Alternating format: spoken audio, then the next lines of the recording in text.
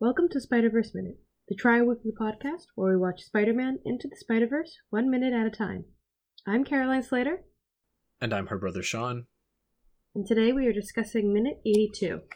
It starts with Jeff continuing his speech to Miles, and ends a minute later with Miles rolling from the door. What did you title this minute? I'm glad you asked. I have titled this minute, "This movie loves to make me cry!" Yeah, this is the ending bit of the, sad emotional stuff. And, this is, I think, one of my favorite speeches in movies as a whole. It's a great movie speech. Yeah. And it's a great dad speech as well. Yeah, it's a really good dad speech. I like, as he's talking to Miles near the beginning, one of the things is him tapping his hat. You can tell he's kind of fidgeting around and is nervous about what he's saying. Oh yeah, you can tell this is out of his comfort zone sort of way. But I love it. It's very vulnerable. It's very honest. The animators did such a fantastic job at getting both Jeff's facial expressions and Miles, especially Miles, since he's gagged. Yeah. Can't speak. Of getting their facial expressions across and their body language across so well. I also liked the way they started talking, and then it kind of leads into this.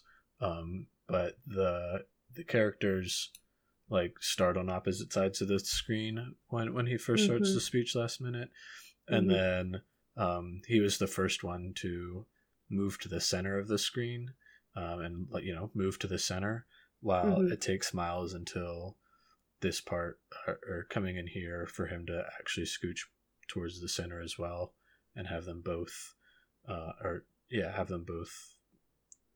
closer to each other then. But it's his dad that kind of makes that first step at I guess reconciliation. Yeah, it's great visual storytelling of their relationship. Yeah. In this moment. And I loved Jeff's line of talking about the spark that he sees in Miles. I love that line. And he says especially but it's yours, and whatever you choose to do with it, you'll be great. I wrote that down as well, because it's the first time in this movie that it's less about Miles' expectations and he gets a choice now. Yeah, this is exactly his dad taking the expectations. His dad has expectations for Miles, and he pushes Miles, but it's because it's less expectations that you'll do this or that, and more expectations that you will do something and you will do it well, and you'll do great at it. Yeah, and whatever you choose to do with it, I'm gonna push you to be great because I know you will be great. Yeah, and I do truly love that, and it's such a Miles' reaction when he says whatever you choose to do with it, it's such a sweet. I don't think little boy-esque is the right word, but that's the only thing I can think of right now. That, just sort of that little boy looking up to his dad type of look, you know what I mean? Yeah, he definitely, when he hears it, you can tell he kind of it was something he needed to hear at that point. Yeah. And he's almost got this sorrowful look on his face of kind of either a mix between oh, I wish I would have sort of known this earlier, you waited until now to tell me this, and also could have used this advice much sooner, Dad. And also just him not being able to reply right now and really wanting to.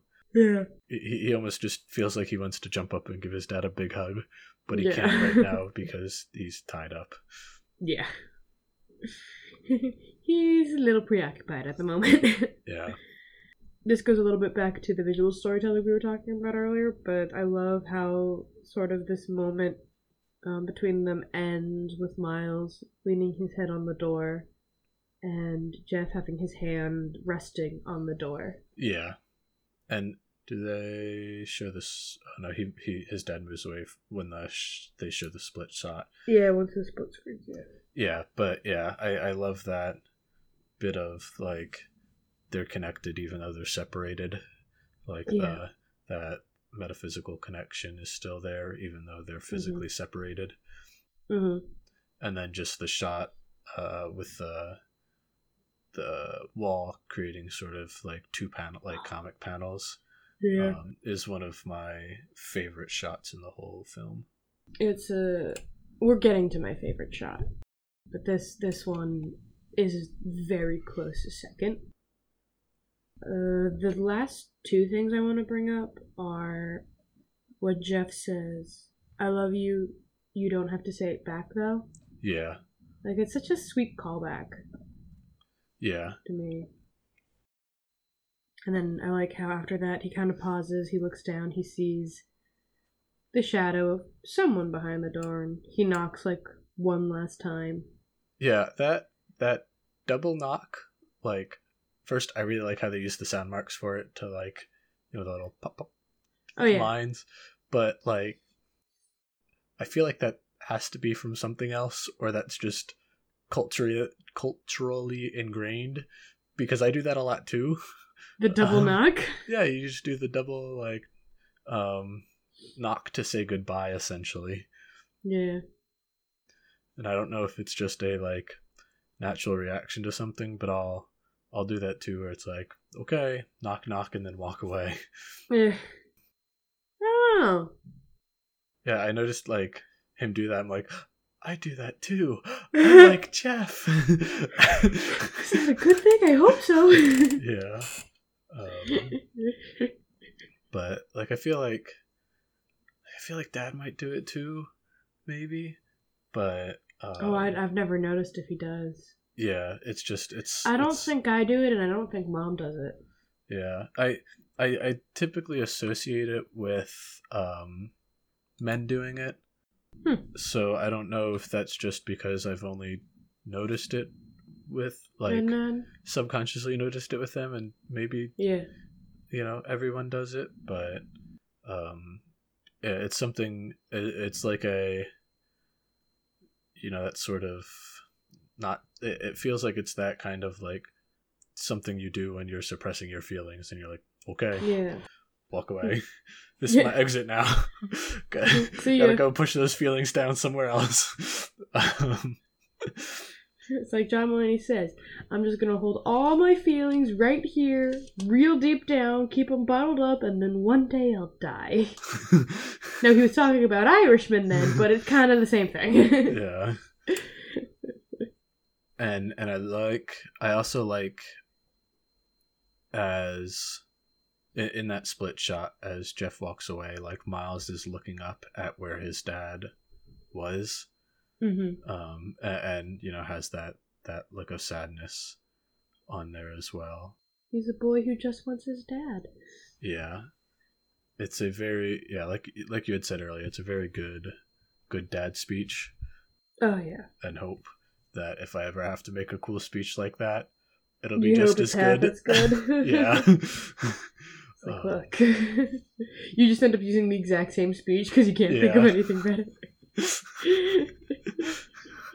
Just and like don't even substitute whoever's name. I just like sometimes, you know, people drift apart, Miles, and they're like, who's Miles? You're like, I don't know. Knowing you would probably name your kid after Miles. like your kid's upset and like your spouse, whoever they are, just goes, Can you go talk to Miles? Like he's upset. And she's like, I've been waiting my whole life for it's this my time to shine. Like this is why we named him Miles. What are you talking about? Like, this is why I named him Miles. The other thing that I wanted to ask you is, what do you think would have happened if his dad had gotten there sooner, and it was either like before the spider people had come in, and it was like Well, first, what do you think would have happened if it was when Miles was just like raging out and his dad was there? Like his dad showed up. Do you think he would have like suddenly gone really quiet and then just turned invisible and like hidden, or like? I don't know. I feel like at that if his dad came to his door while he was raging out, I feel like Miles would have kind of forgotten about everything else and just opened the door. Yeah. And they might have had like a similar moment. Just like opened it very angrily, and his dad just like really confused. Like, It's like, why are you angry? Schoolwork. I feel like his dad would very similarly be like how his dad reacted when Miles comes rushing in after This Universe's Peter died. Yeah. Like, he's like, hey, like, kind of grabbed him, sort of like, let's calm down, like, let's get level-headed here, like, hey, something happened, like, what's going on? He probably then would have also seen the spider suit, and he's like, Miles, is there something you need to tell me?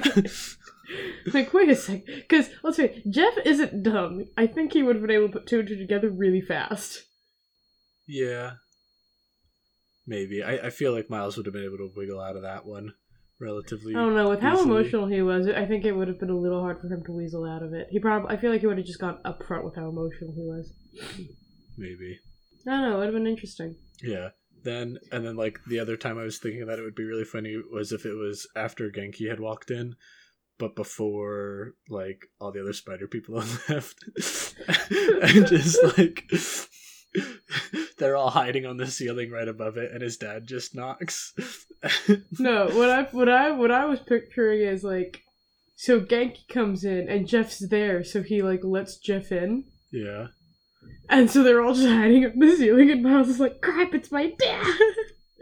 Genki looks up, and so does Jeff, and he's like, Miles, how are you on the ceiling? And then all of a sudden you just hear Spider Pig go, do animals talk in this dimension? Because I don't want to freak them out. And Jeff is just like, what? Genki still passes out. No, Jeff had totally just taken the stride, be like, no, they don't. He probably just been real confused, like, they don't. Miles, what's happening? Like, is that another Spider-Man? Like, you're dead. Yeah, it's complicated, Dad. Yeah. Why are there so many of you? Why is that one in black and white? Like, he's just asking all the questions, and they're just like, okay, we don't have time for this. Listen. Miles, you stay here, explain it to your dad. We gotta head out real quick. Like, I need to go with him. Sorry, Dad. Swings out. It's like, don't leave me there. Yeah. You get a different movie then. Yeah. Did you have anything else for this minute?